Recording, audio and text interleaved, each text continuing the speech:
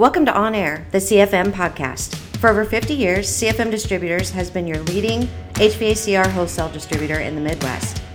In this HVACR podcast, you'll hear from employee owners of CFM Distributors who will provide you with stories, experiences, resources, and ideas to better your business. You can find more information and episodes on our website at cfmdistributors.com or email us at info@cfmkc.com. Hello everyone, I'm Pat Thomas and thank you for tuning in to CFM On Air. I'm with Scott Jesse and we are going to talk about why compressors fail, kind of get into a little bit of what happens, what to look for, why it happens, and kind of delve into some compressor failures and what we see and try to give you some nuggets of wisdom so we can kind of figure out what to do or how to diagnose or how to keep it from happening again.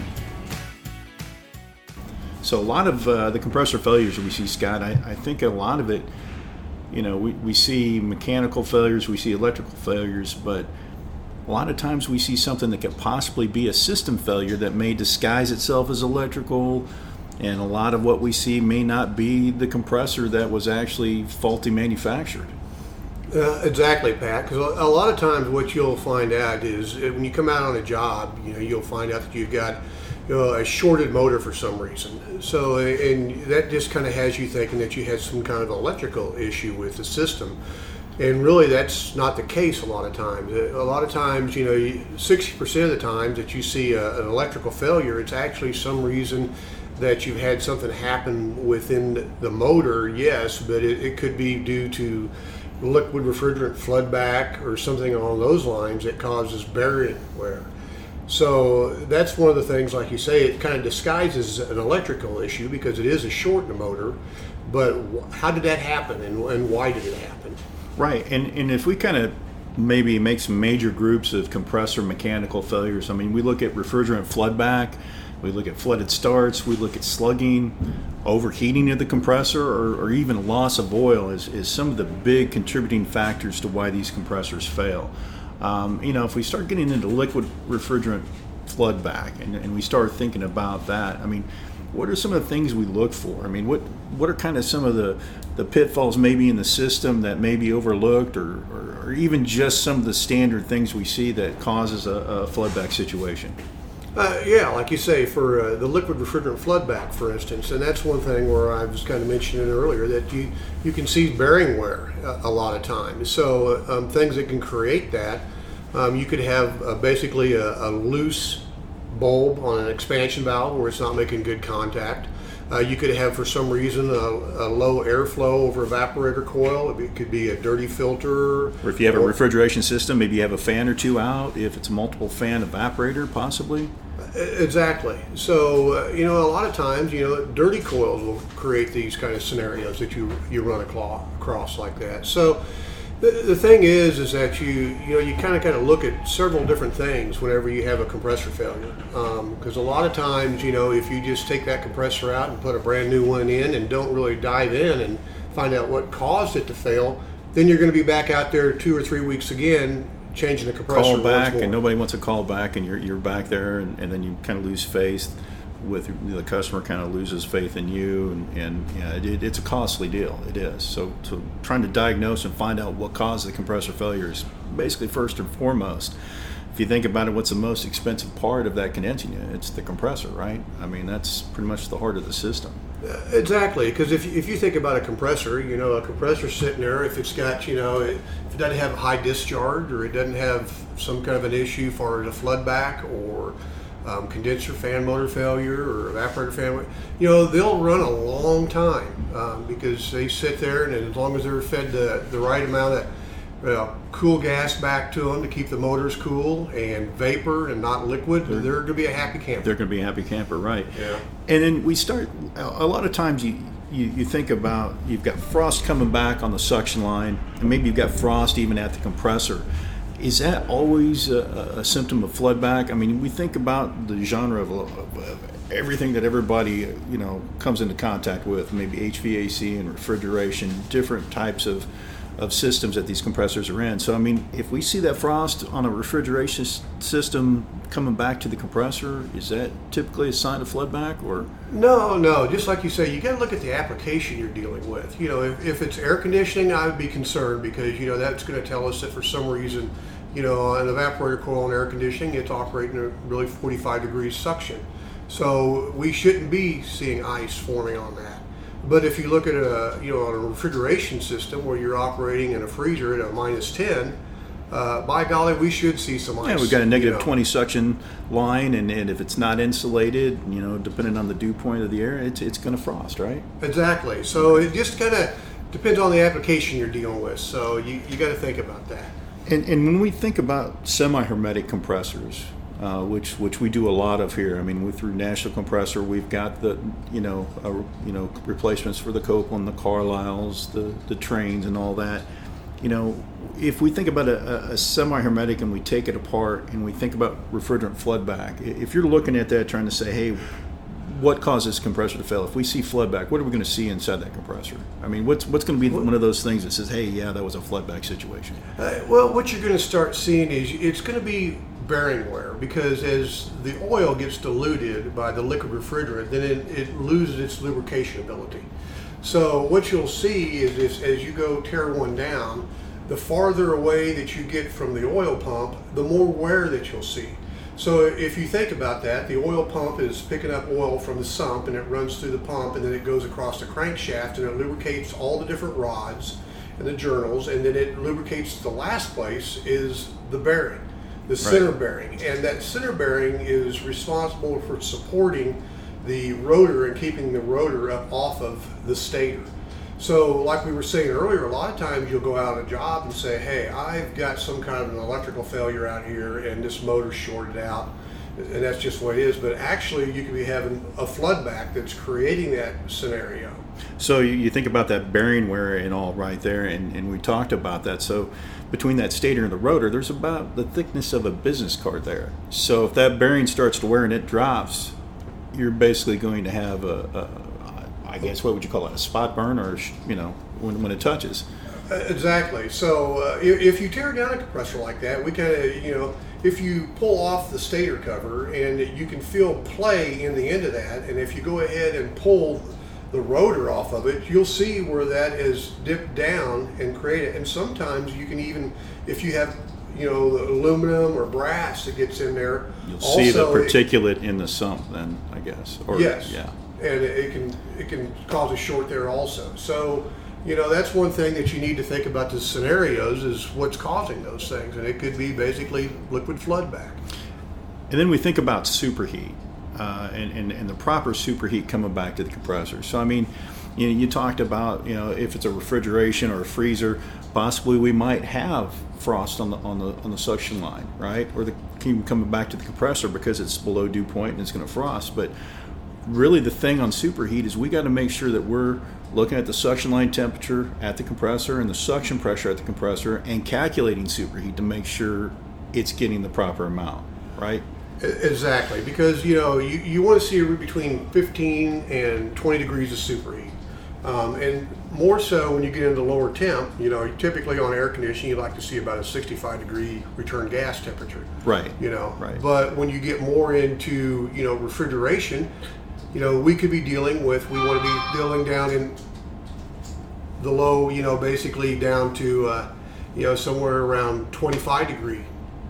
Return gas temperature. So right. you got to be kind of look at those things so that you see what's going on. Right. And then we start talking about flooded starts, right? I mean, so refrigeration migration, things like that. So basically what's happening is we're getting refrigerant vapor back in the crankcase, and then it's just basically it's stratifying in a way, right?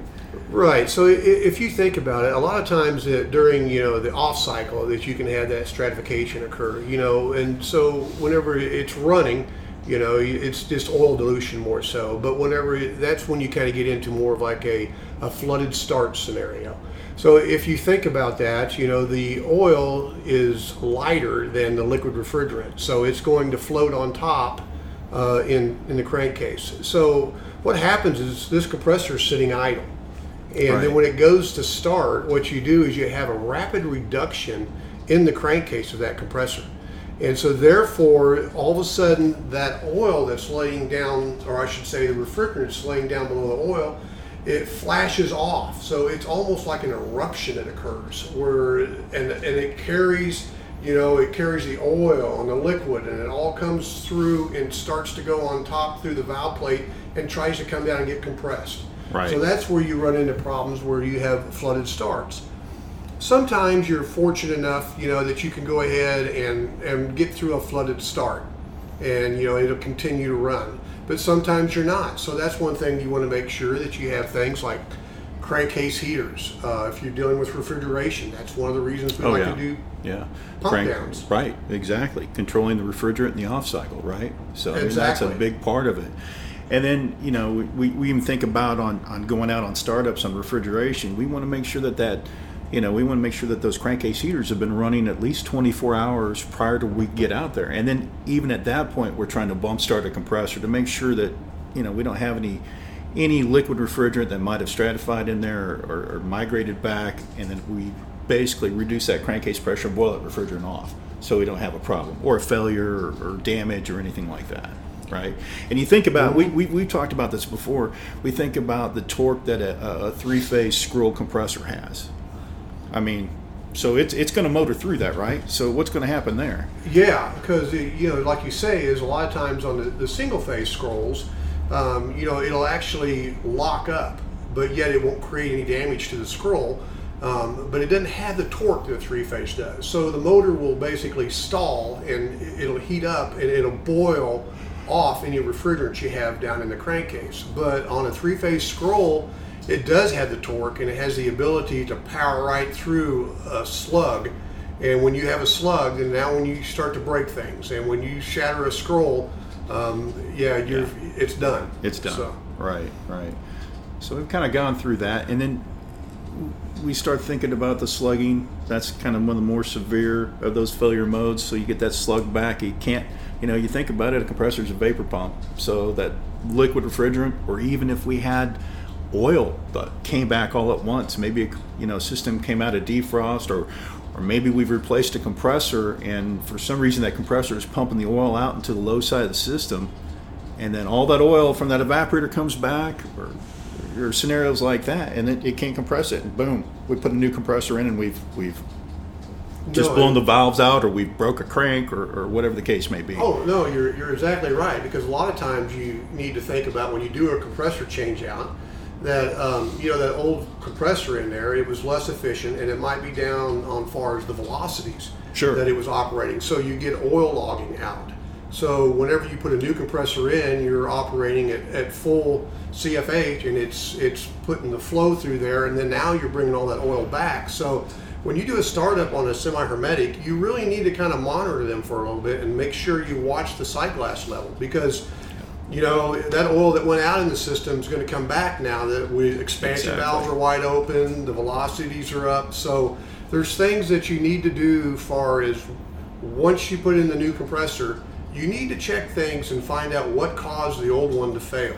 So and you think about that when we start talking about how we find out what's going on with the compressor. We have the ability with a semi-hermetic to go back and pull it apart and see what happened.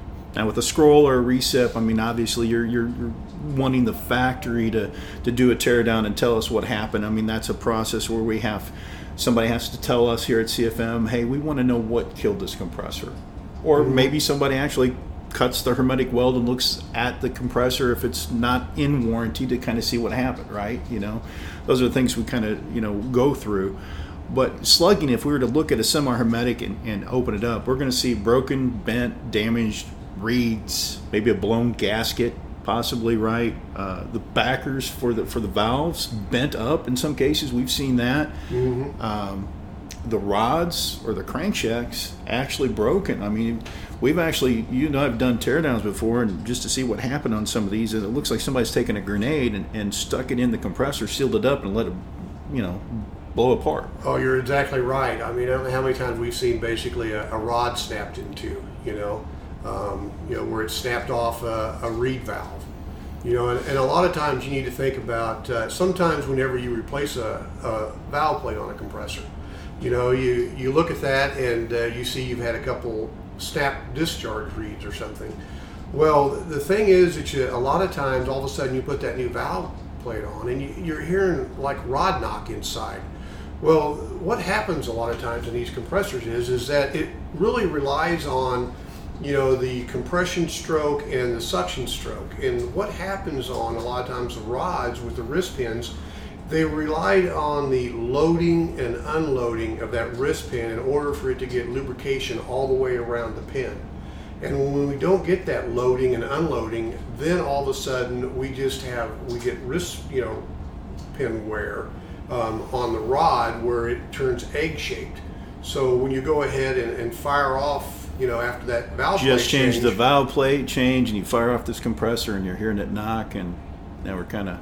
Yeah, and just a little thing to think about too is when, let's say you've rolled up and it's a new customer, a lot of times look and see on the valve plates, and you can tell whenever those compressors come out from the factory, those compressors are all painted black, even the valve plates. So if you come up on a job and all of a sudden you look at this valve plate and you see it's shiny steel, well, you're not the first one that's changed the valve plate. Somebody's been in there and opened that puppy up and changed the valve plate. And so, that's where we got to figure out, hey, what's going on? That's where you put your detective hat on and try to figure out what's going on, because you don't want to be married to it after the fact that somebody else has worked on it, put another valve plate on, and then you're still in the same situation, right? I mean, that costs us all money. So doing all the troubleshooting and just checking everything out, to make sure it's right, and a lot of times, a lot of these compressors have issues as far as high discharge, right. And that's another thing. We were kind of talking on the flooded side of thing, a flooded start, flood back, slugging, but also you can have trouble with overheating on a compressor. You could have had basically where it's had condenser fan motors failed, it could be plugged. And you start, now we're looking at high compression ratios, high return gas temperature. Do we have a lack of external cooling, for the compressor itself? And then, so at that point, I guess we start thinking, when does the oil break down? What are kind of the things that we need to look at as far as oil temperatures on the discharge line, where that overheating is causing a problem with the oil, which can in turn cause mechanical failure, right? Right. If you stay down below 225 on the discharge line, you're staying pretty much in the safe zone. Okay. And you want to make sure that when you check that, you use your thermometer and you want to check it 6 inches away from the discharge valve on the compressor. Because one thing you got to remember is that you're checking it externally, and the temperatures that you could be seeing are somewhere probably 50 to 75 degrees hotter inside that cylinder. Right. So 225 is good. 250, you're hitting the danger level, and at 275, which you're going to be seeing probably close to 350 internally. Yeah. And that's what some of the key facts about oil temperature. You think about it, the oil's going to vaporize between 310 to 320 degrees Fahrenheit on some of these oils, and that's going to cause ring and cylinder wear. And then it's going to start breaking down around 350 degrees Fahrenheit, and now we're creating contaminants. We're accelerating whatever wear that we've had, so it just exacerbates any problems we've already got. And then at some point, the compressor is going to give up the ghost. And exactly. Well, all right. Well, Scott, we've got a lot to talk about on compressors, and we'll probably do another podcast, kind of talking a little bit more and getting a little bit more in depth on some of these issues. I want everybody to remember that we're doing National Compressor Exchange for semi-hermetics, where we can do large Carrier, Carlisle type compressors, Copeland compressors, train compressors through National Compressor Exchange that we stock on hand here at CFM.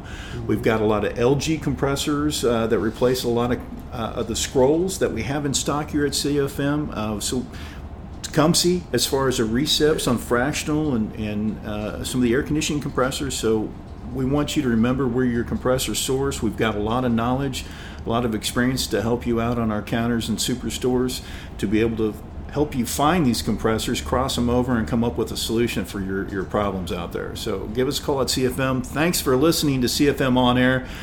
I'm Pat Thomas. I'm Scott Jesse. Thanks for listening. Thank you for listening today. You can tune in each Tuesday right here for new episodes. If you'd like more information, visit CFM's website at cfmdistributors.com or email us at info@cfmkc.com.